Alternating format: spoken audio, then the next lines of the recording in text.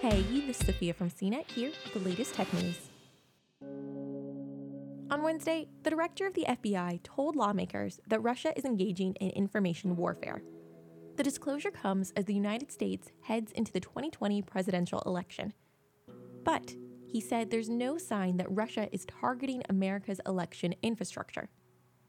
FBI Director Wray told the House Judiciary Committee that Russia is waging a covert social media campaign to create a political divide and sow the seeds of discord among Americans, just as it did during the 2016 election. The effort involves fictional personas, bots, social media postings, and disinformation. Wray said the threat was continuous and that it was harder to combat than a hack on an election. Disinformation has long been a part of Russia's foreign policy strategy, and social media has allowed the trolling effort to expand on a viral scale. U.S. intelligence agencies have warned Congress that these campaigns will continue in future elections.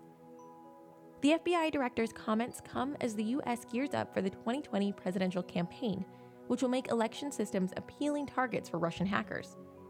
Russia is believed to have targeted systems in all 50 states during the last presidential election, according to the Senate Intelligence Committee, although a report on the subject concluded that there was no evidence votes had been changed.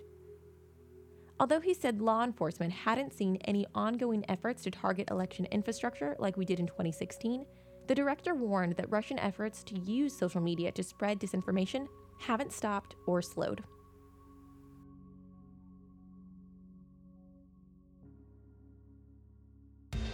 For more of the latest tech news, visit cnet.com.